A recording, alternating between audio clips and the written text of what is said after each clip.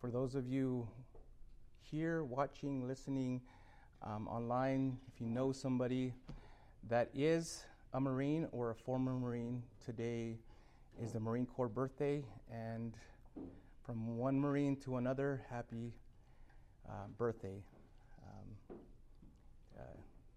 This is if you know about the Marines and we hold our traditions pretty high, and we value them, and so again, I know what that means for all you former or devil dogs out there, and again, thank you for serving, thank you for what you've done, and again, happy birthday.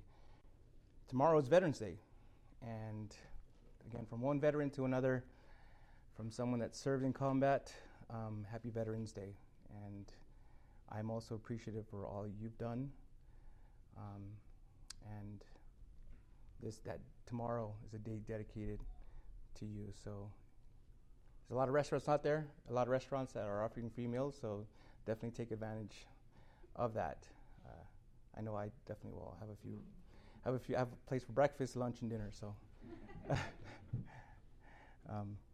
good thing I'm off tomorrow. So, all right. Before I begin this chapter, I want to share with you a story I once heard that really resonated with me as a former Marine. And the story goes like this. 3 recruiters were to address high school seniors. Each recruiter represented a branch of the military, the Army, the Navy, and the Marine Corps. And they were to have 15 minutes to address the kids. The Army and Navy recruiters got carried away, and they took a long time, more than what they were supposed to have, more than those 15 minutes.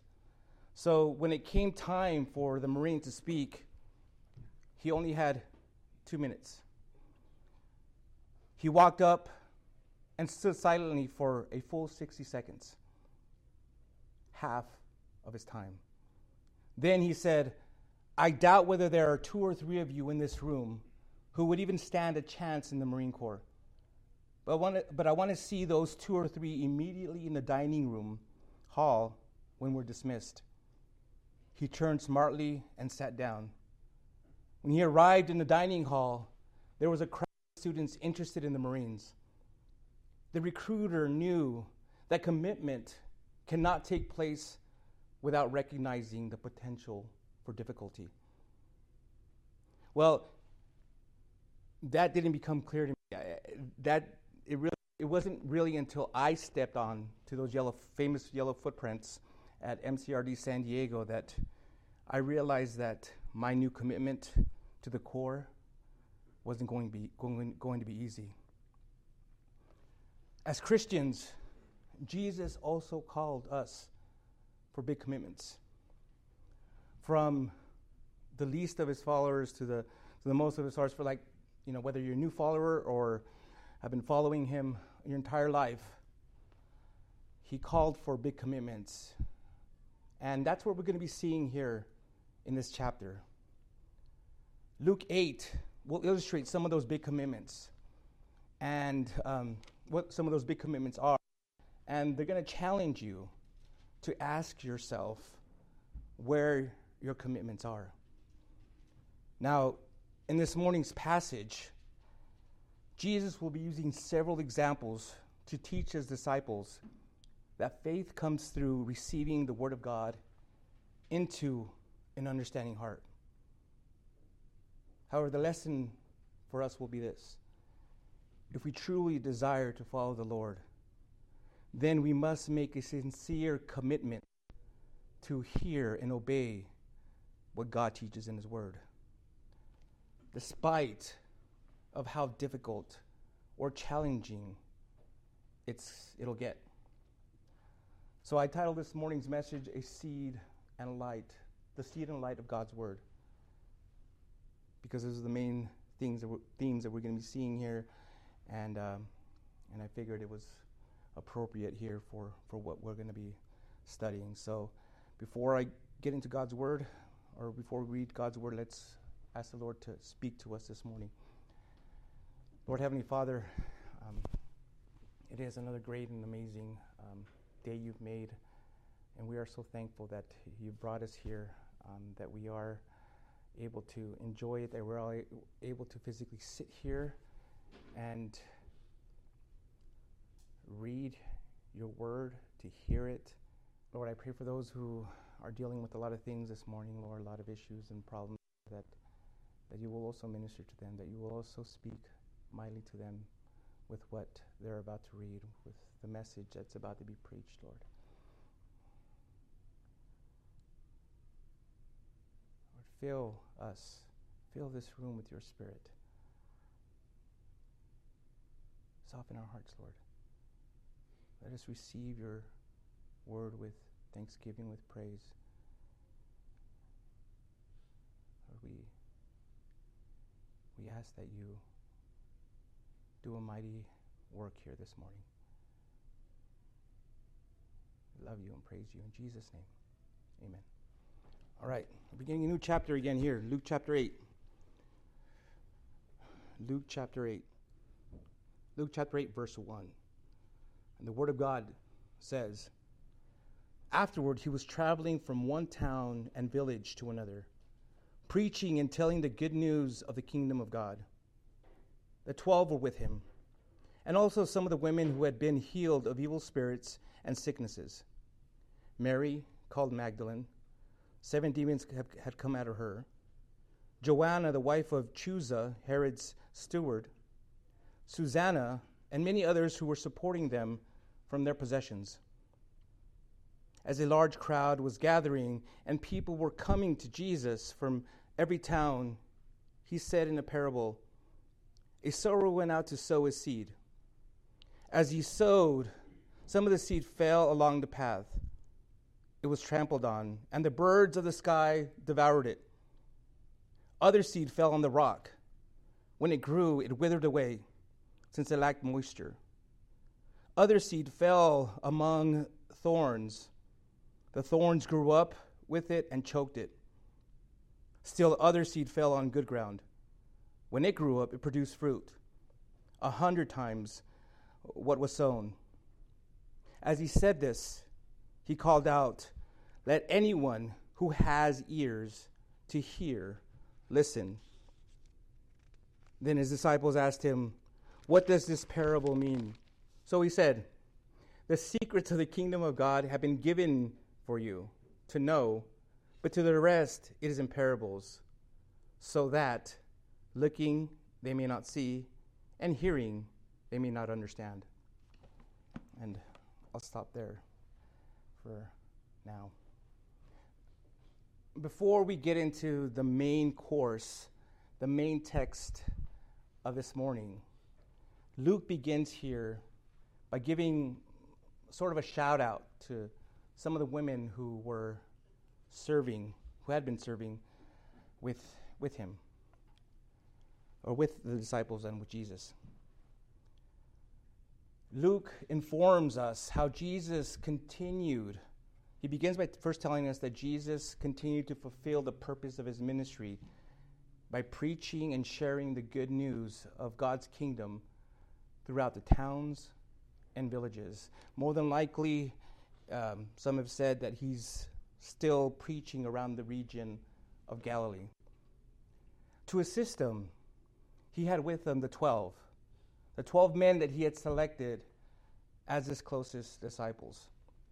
We have to remember again that all his followers were known as disciples, but his closest were the 12 disciples. Later on, they're called apostles, but he had the 12 that were in his inner circle.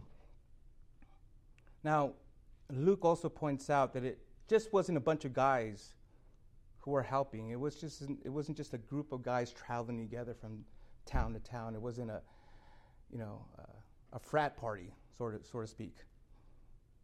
It says that there were also some women who had the gratitude of being healed by Jesus, not only accompanied them, but also financially supported them.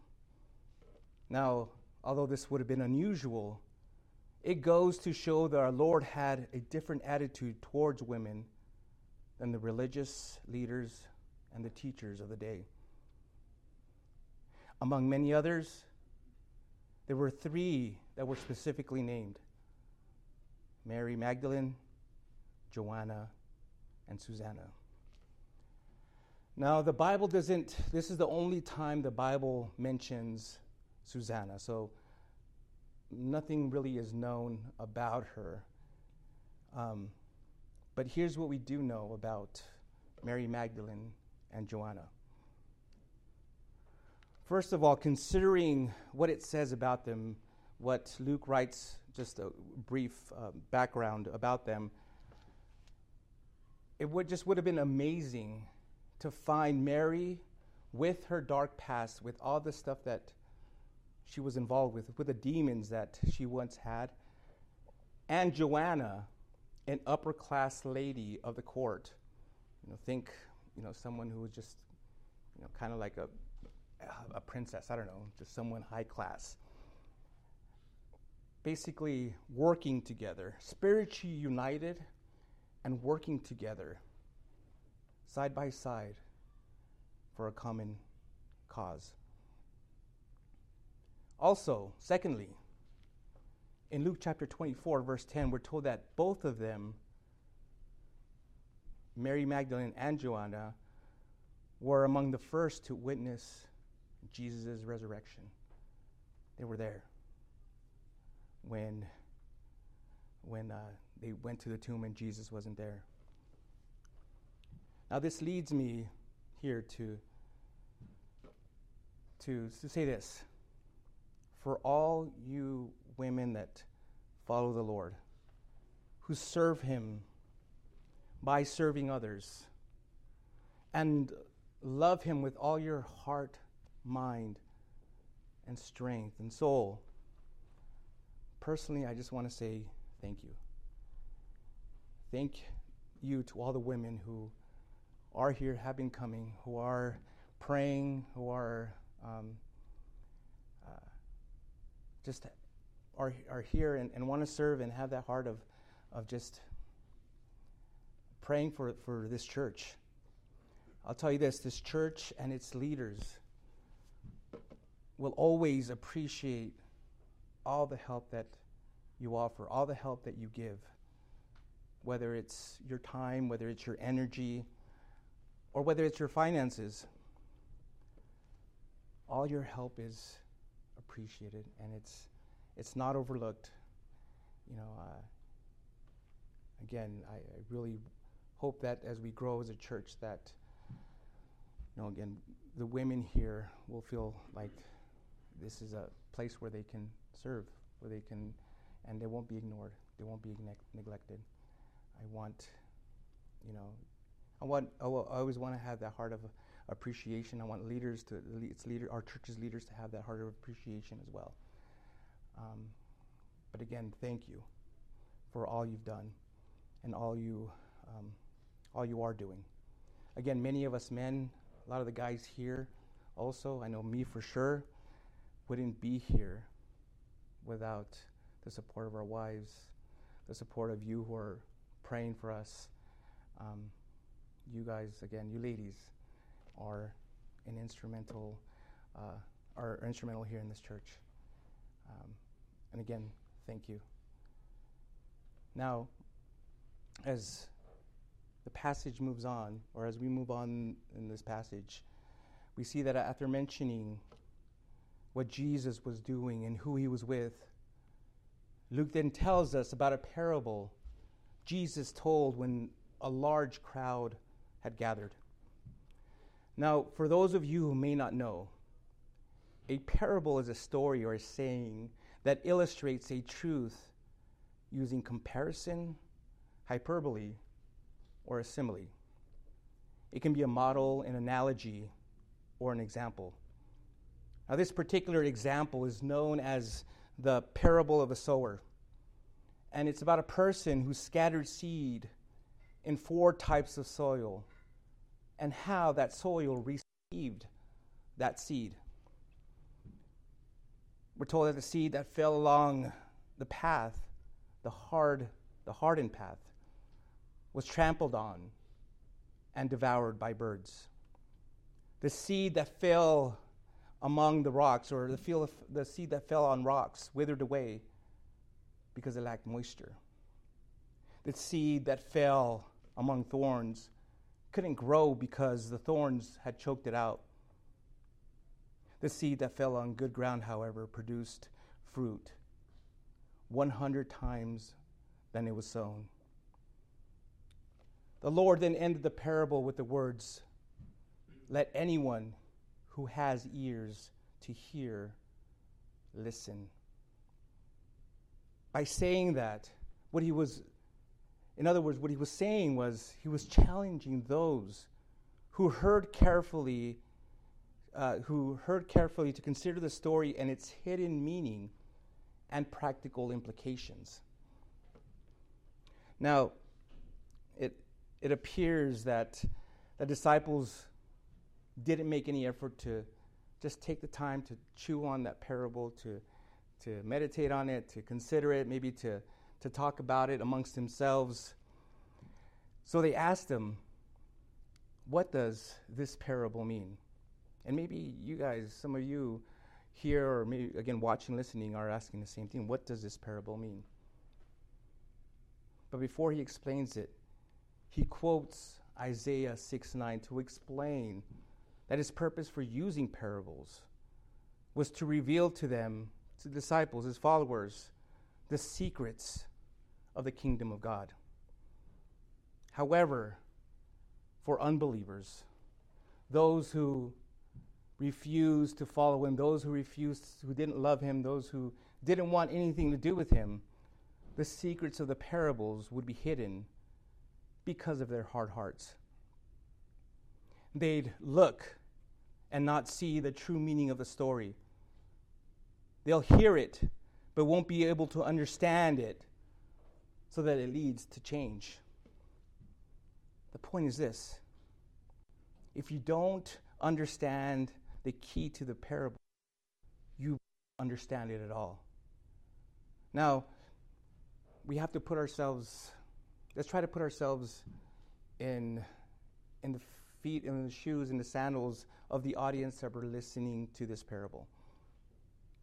We can imagine what different people in that audience might have thought when he taught this parable.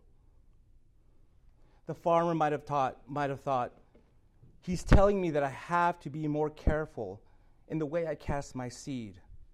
I guess I wasted an awful lot.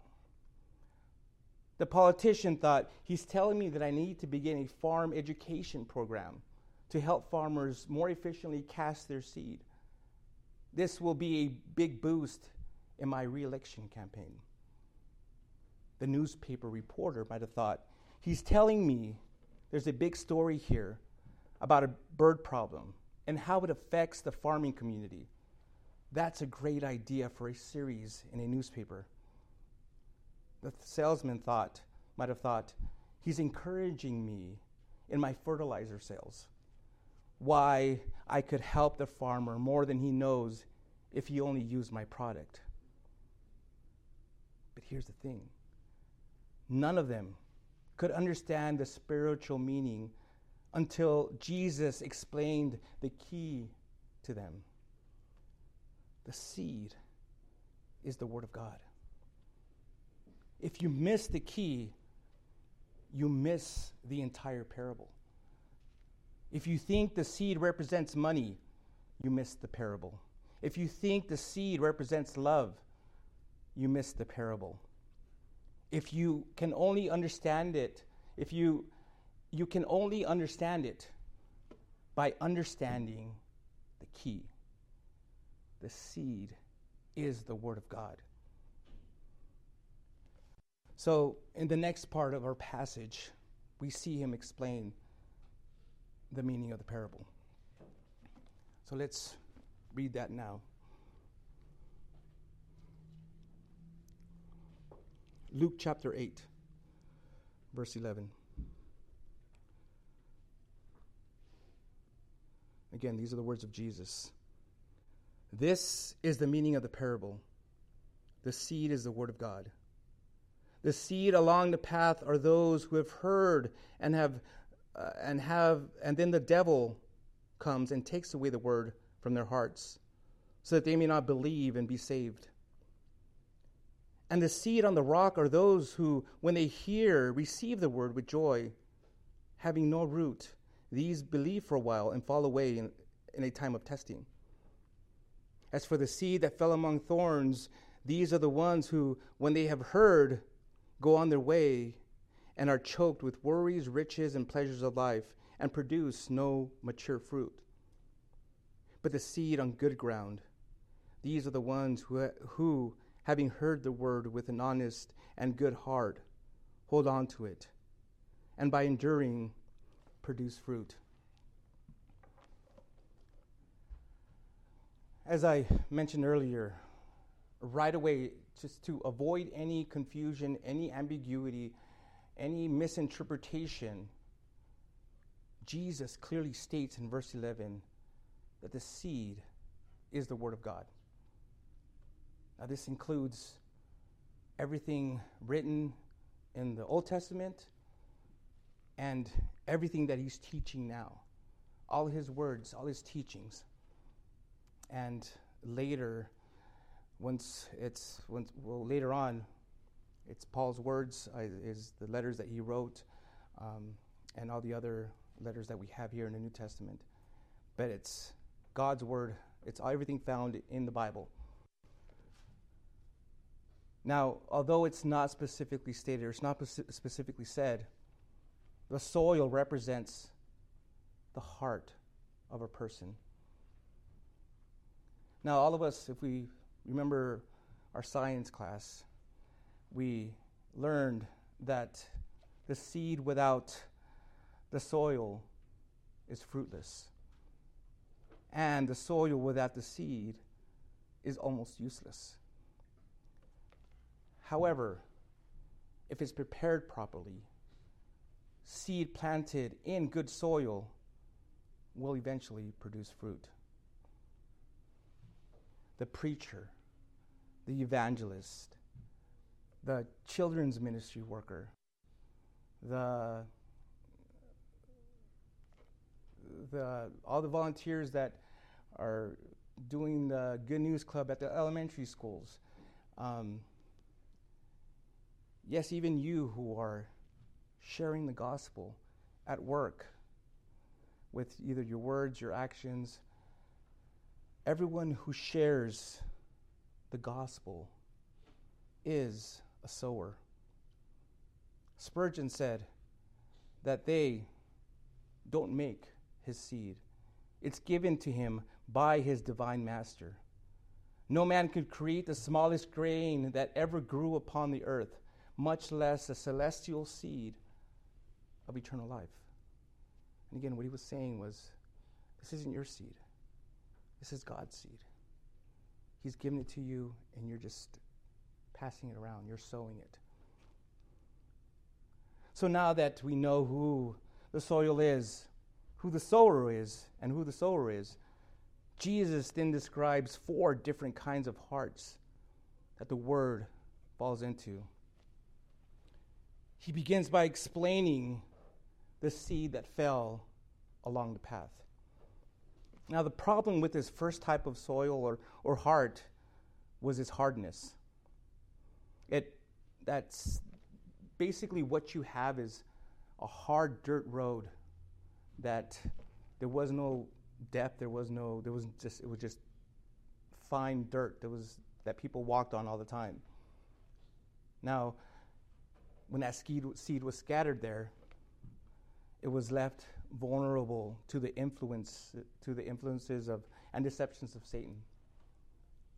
That's what he meant by it was this trampled on by man, and the birds or Satan would come and devour it. This again is the hard heart. The heart that hears the word and it goes away. There's no softness. It just disappears. there's nothing there. And next, he tells us about the seed on good rock, or on the rock. The problem with this second type of soil or heart is that these people liked what they heard. They liked what they heard in the Word, in what it says here in the Bible, and they responded for a time. They said, "Yeah, that's great. I'm going to come to church and I'm going to read my Bible and I'm going to memorize a few verses or whatnot." However, their faith was shallow, and there was no depth to the root.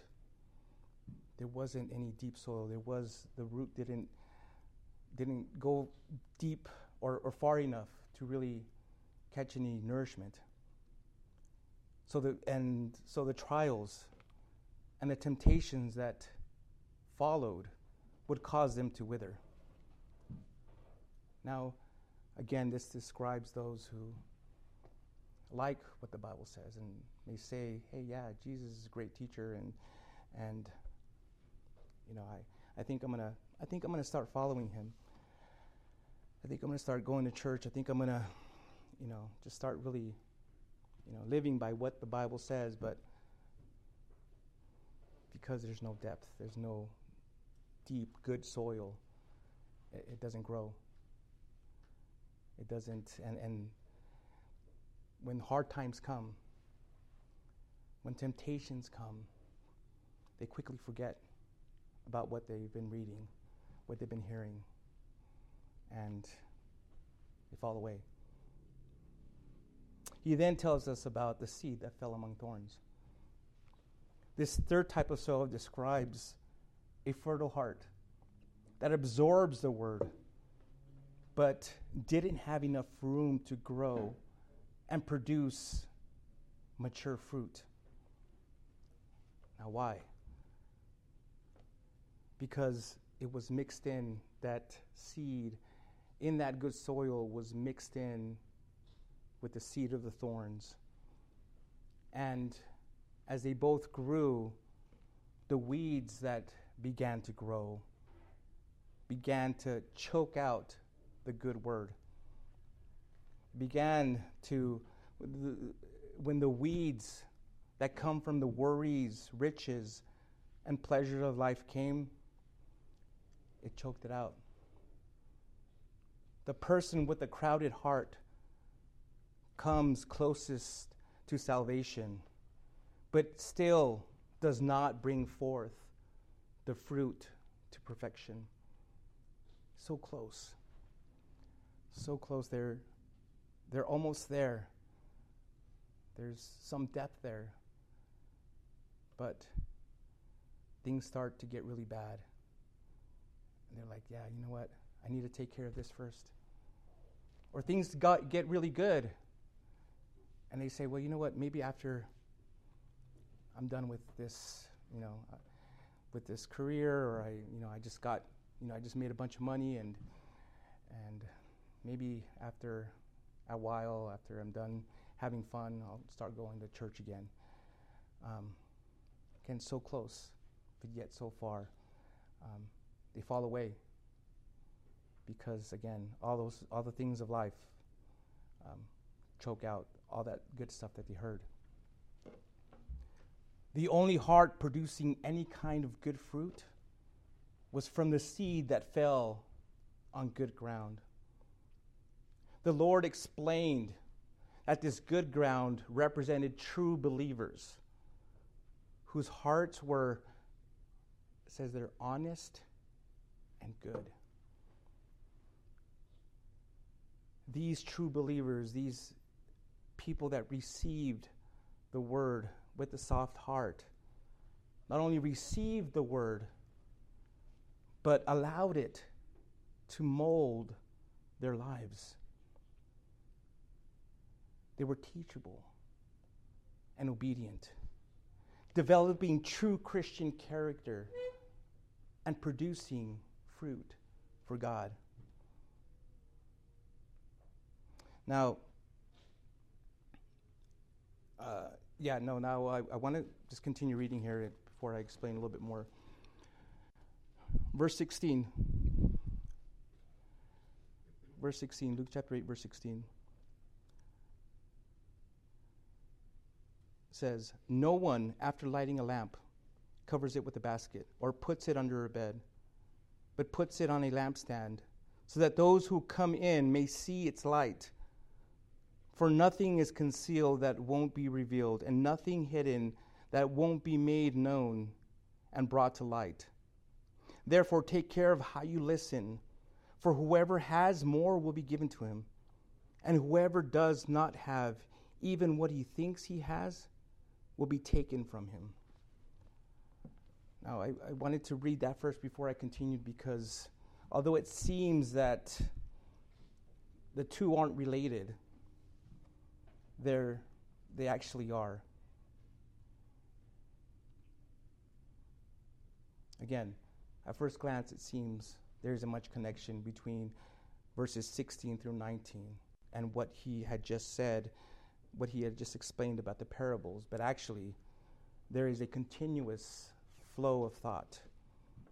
In these verses we just read, verses 16 through 19, the Savior is still emphasizing the importance of what his disciples do with his teachings.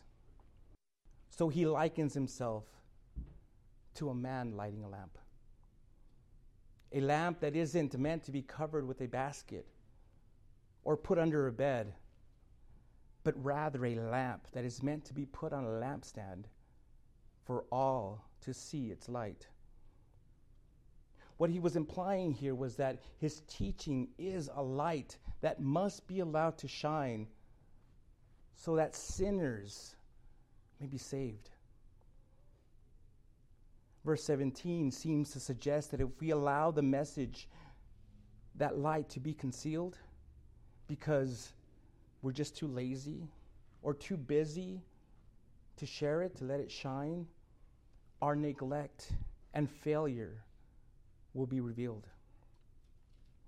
Now, if you're a believer who knows the truth of God, you know the gospel, you understand it, you understand what it means, you understand the implications, you know what it's done for you, you've seen it, you've seen how it's changed lives, you know the truth of God, you have a solemn responsibility to spread that truth in whatever way God gives you the opportunity. Just as if someone who has the cure for cancer has the moral responsibility to spread the cure. So if you're the kind of Christian, if you're the kind of believer who has been wondering or contemplating, or you have been trying to hide your faith inside a closet, you need to know this. God didn't light your lamp so that it'll be concealed. He lit it to help those who are in the dark to see. Let me repeat that. God didn't light your lamp so that it'll be concealed. He lit it to help those who are in the dark to see. The Lord said this in Matthew chapter 5, verse 14. You are the light of the world. And then later on in verse 16, he said, let your light shine before others so that they may see your good works and give glory to your Father in heaven. As a Christian, as a believer, you have an obligation, a responsibility to let that light shine. There's no point in having that light and, as it says here, putting it under a basket or under a bed or putting it away. I use the example of putting it inside a closet. What good is it going to do there? None at all. Again, the point is this. No matter how well you try to hide it, eventually the light of God's truth will be revealed. The light that He's given you will be revealed. No matter how long you try to keep it from others, it'll be known and brought to light. Someone will eventually find out, oh, you're a Christian? Yeah, well, but, not right now, or, I'm not walking right now, or, and then you'll be questioned about what you think about this and that. And again, I'm speaking from personal experience. I know what that's like. It's not a good feeling, trying to hide who you really are, that light, and then it's exposed, it comes out. It's difficult. It's a difficult conversation to have.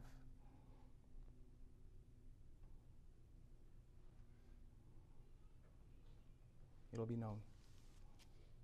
So again, if it were me, if I had to do it all over again, I just would put it out there. I wouldn't even try to hide it. I'd put it out there. Yeah, I'm a Christian. I'm a believer, but I'm not doing good. Or, even if you are doing good, and if you are on fire for the Lord, and you're just like, man, I love the Lord and I love what it says in the Bible, I want to share it. I just don't want to offend anybody, and so I'm going to try to keep it to myself.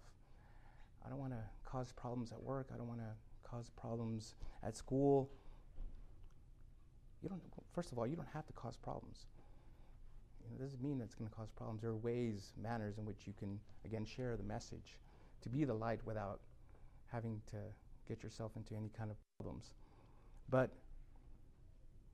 the gospel, the message of Jesus Christ, is meant to be offensive.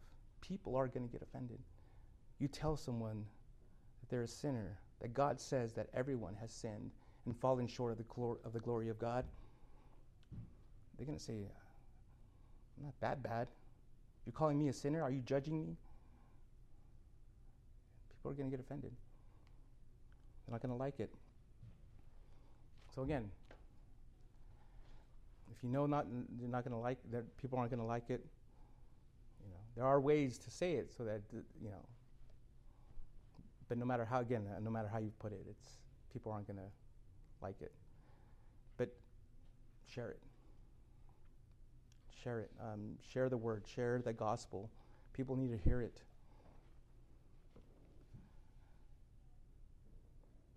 Now, Jesus says this in verse 18. Well, he adds this. Therefore, we all must take care how we listen to God's word. And what does he mean by that? Why do we need to be careful about how we listen to God's word? Well, here's the answer. Once it's understood, we'll be held accountable for what we do with the truth we know. You'll be held accountable for the truth that you understand, that you know. Let me give you an example. If you understand, again, why Jesus Christ came, died, and rose from the grave, you'll be judged for what you did with that truth that he gave you. Again, that's a seed that he gave to you to sow. And he's going to hold you accountable for what you did with that knowledge, with that gift that he gave you. Did you receive it? Did you receive that seed? And did you sow it? Or did you just hide it away? Did you conceal it? Did you say, oh, no, Lord, I know that truth, but I'm going to keep it to myself. I'm not going to tell anyone about it. If you're faithful in becoming sowers of that truth, it says more will be given to you. And what this means is that God will continue to reveal new and deeper truths to you that'll help you not only grow as a believer, but also give you a greater knowledge of him. If, on the other hand, you choose to ignore the truth you've been given by not sowing it, then what you think you have will be taken away from you. Simply put, what you don't use, you'll lose. A good example of this were the Pharisees and also the church at Laodicea. In Revelation chapter 3, verse 17, the Laodiceans said of themselves, "We're rich, we're wealthy, we don't need anything." But what they didn't know was that they were actually wretched, pitiful, poor, blind, and naked. So it's knowing, but not knowing, it's believing that you have something when, again, you really don't have anything. Now, I don't know about you again, but I want to be given more. I want to have more. It may sound like I'm being greedy, but when it comes to the truth, when it comes to God's light, when it comes to what He has to offer, I want more. And you ought to want more too. You shouldn't just be satisfied with what you have now. Yes, in a way, yes, be happy, be satisfied, be thankful. But you should always be looking for more. Do you want to grow as a Christian? Do you want to grow as a believer? Then share. Sow the seed. Study the Bible. Keep praying. Keep serving. Continue to search. Continue to dig. Be open to what the Spirit wants to speak to or show you, to tell you. So many great truths here that have yet to be discovered, yet to be revealed. And I think, again, when we get to heaven, God's going to tell us, you guys had understood it, but there was still so much more that you could have understood. And who knows?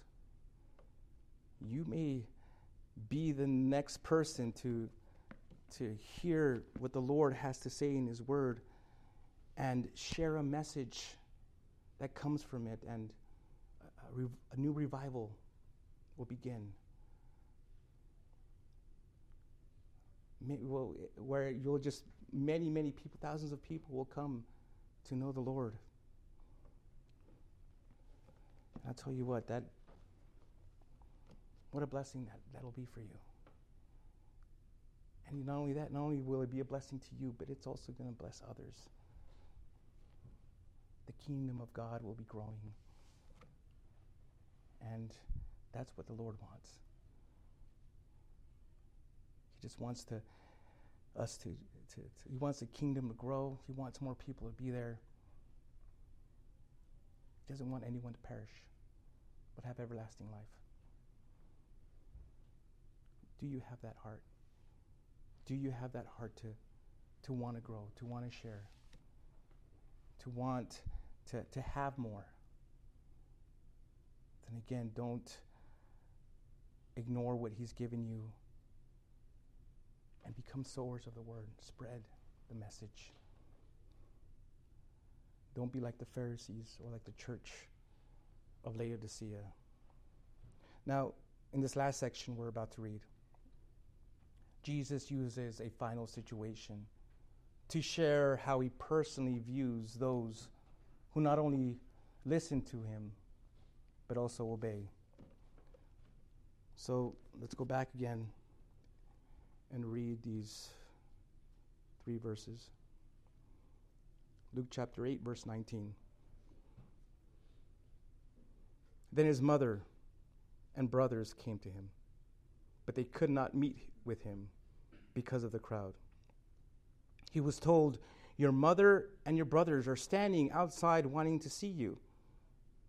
But He replied to them, "My mother and my brothers are those who hear and do the word of God."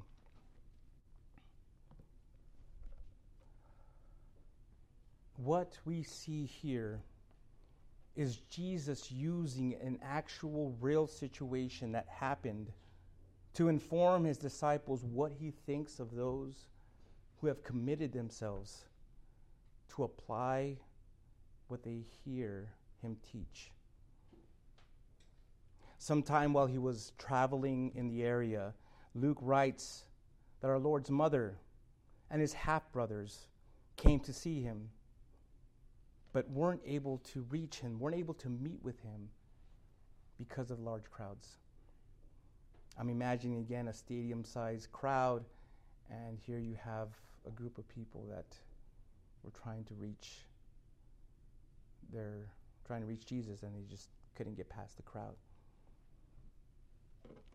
Now, when Jesus was told about it, his only reply was, "My mother and my brothers are those who hear and do the word of God."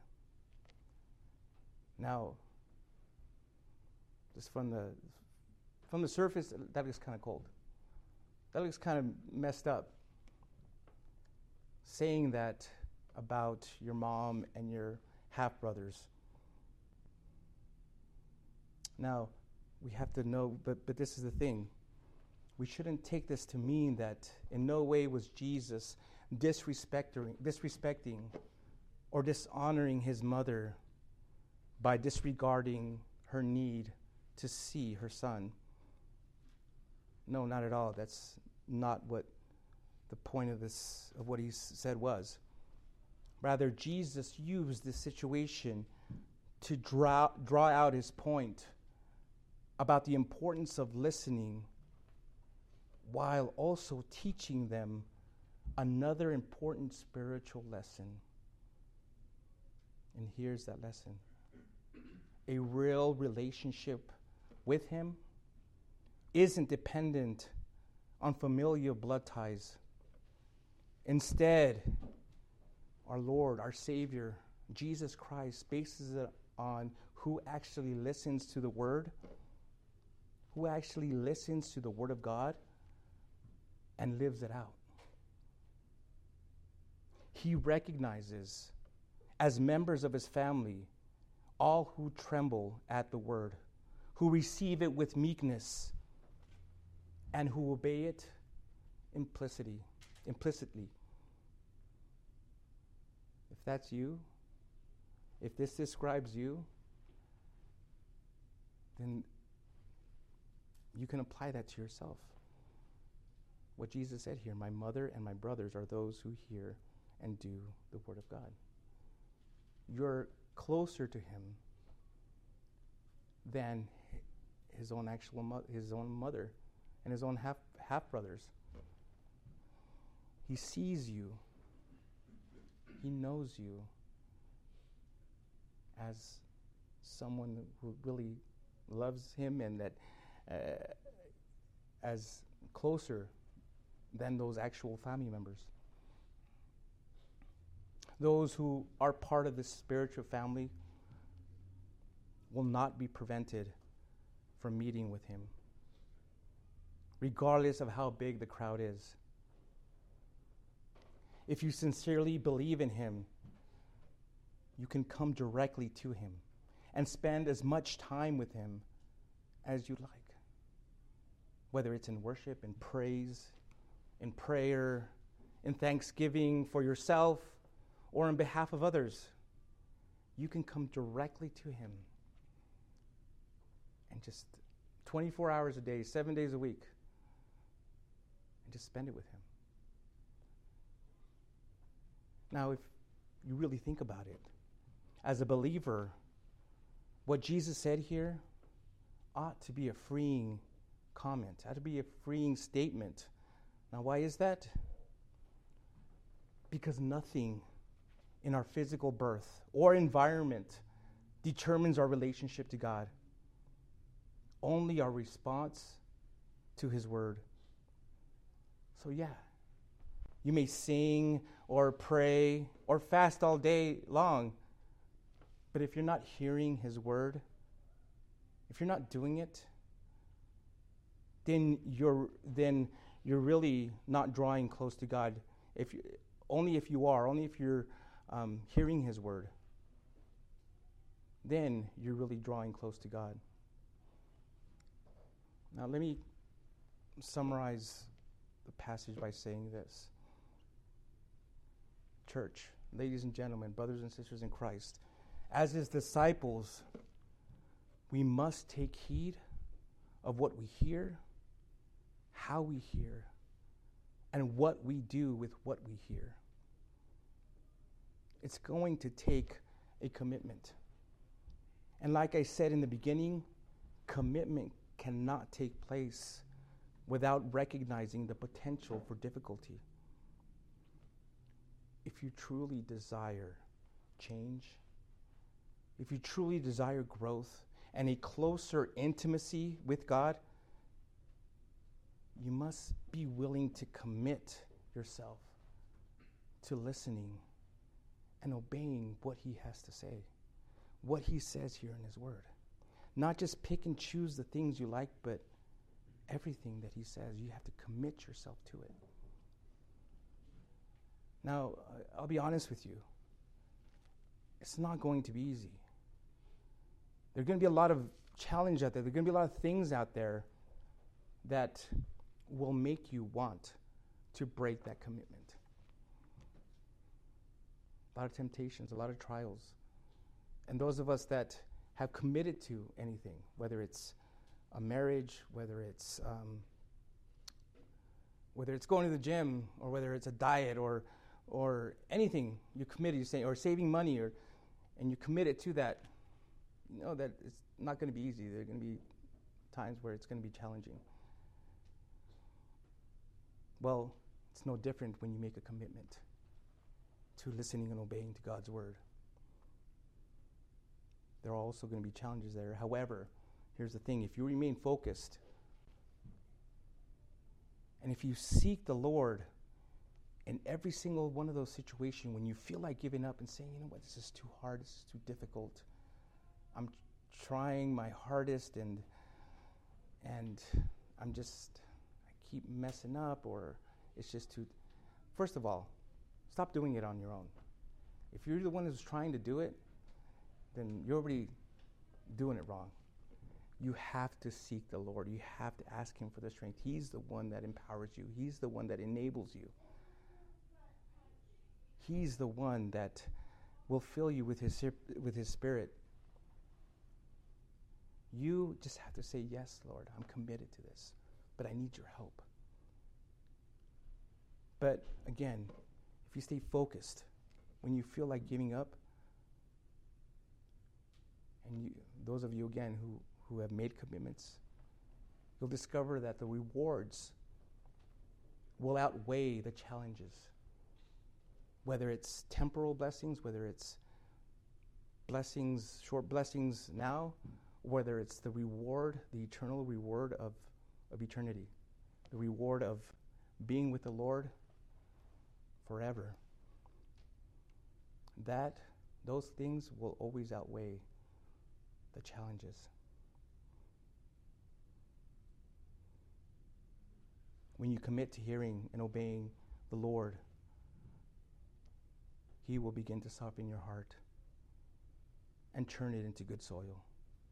The kind of soil that will hear the word with an honest and good heart, hold on to it, and by enduring, produce good fruit. That's an important word there, enduring. You're going to have to endure, and it's going to take time. You endure, and it's going to produce fruit. And when you commit to hearing and obeying him, your light will shine in every dark place that he puts you in. And it's in those dark places that God will use you to sow the seed of his word within the hearts of others who are also ready to receive it. Remember again, at one time you were in darkness and you heard the message, whether it's from a preaching, whether it was from a teaching, whether it was from a friend, a message you heard on the radio or on TV. You were in darkness, you heard the message, and you came to know him. Whatever dark place he has you in, he wants you to sow the seed. so that others will come to know him. Others who are ready to receive that word will come to know him. So now my question to you all is this. What type of soil describes your heart when you hear the gospel message? If you've heard the gospel message, or even if you've never heard it before, what soil describes your heart when you hear the gospel message? Is your heart like the hard path that's unable to receive it? Is your heart like the rocky places? You'll hear the gospel and receive it and believe it, but that joy, that excitement quickly dies because there's no root beneath the surface. Is your heart like the thorny ground that will hear the truth of the gospel and live it out for a bit, but when life gets too hard or when it gets too good, that message gets choked out? Or is your heart like the good ground that will hear the good news of Jesus Christ, hold on to it, and by enduring, produce fruit? Think about it. What kind of heart do you have? Maybe you've heard the gospel message your entire life since you were a kid, but you've never really received it. Your heart's never been fertile to receive it. Well, maybe it is now.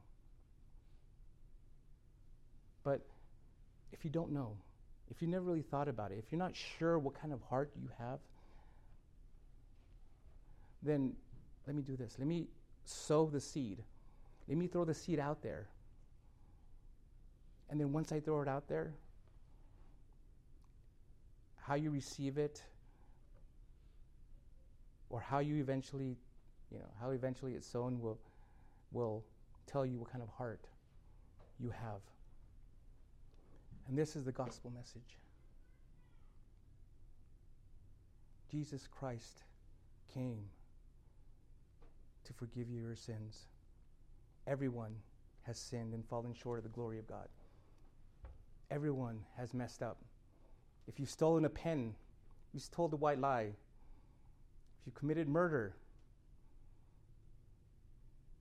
you've sinned. You're all guilty, and we all deserve punishment for our sins. But Jesus Christ came. God sent his Son to teach us, to tell us more, to help us gain a deeper understanding of God's love and who he is. And he lived for about 3 years. And after that, he was betrayed.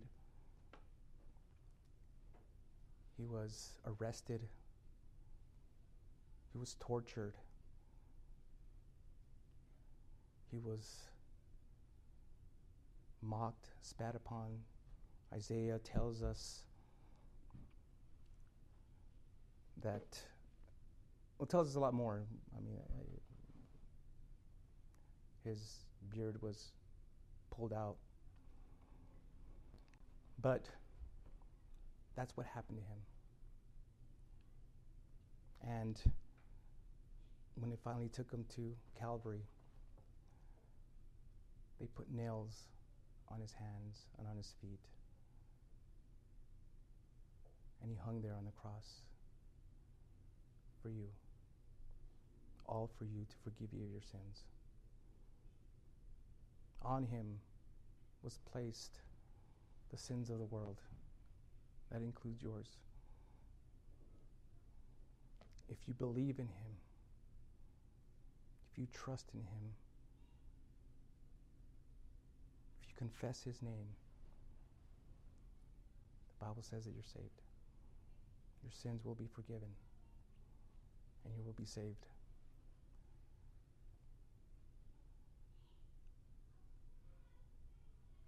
And after he died, 3 days later, he rose from the grave.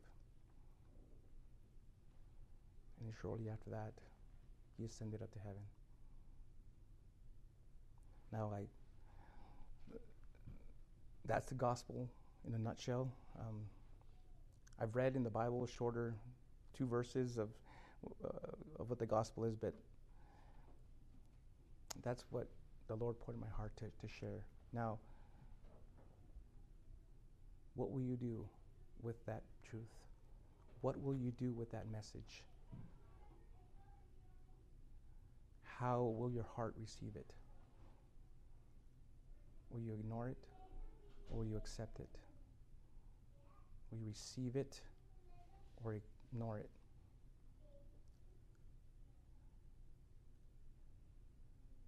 If you're ready and your heart is soft and you want to receive Jesus as your Lord and Savior, I want to lead you in a prayer to do that. If you sincerely want the Lord to come and into your heart and forgive you of your sins, and you want change, and you want Him to change your life, allow Him. Open the door to your heart and allow Him in. And if you want to do that, just pray this prayer with all sincerity, with all your heart. Pray this: Lord, I confess my sins to you.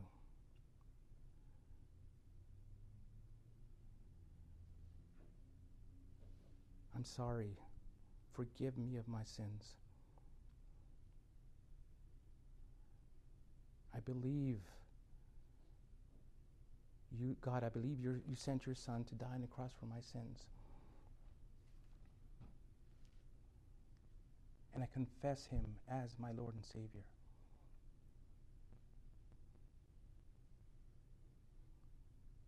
I lay my sins on the cross now, Lord.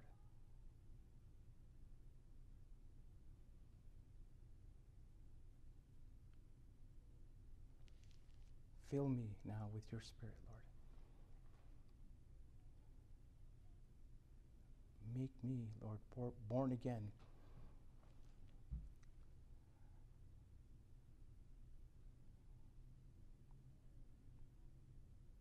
Thank you for what you've done. Thank you for sending Jesus.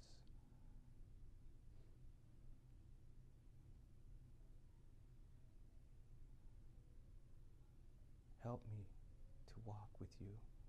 Give me the strength I need, Lord, to be able just to know you more, to believe in you more, Lord.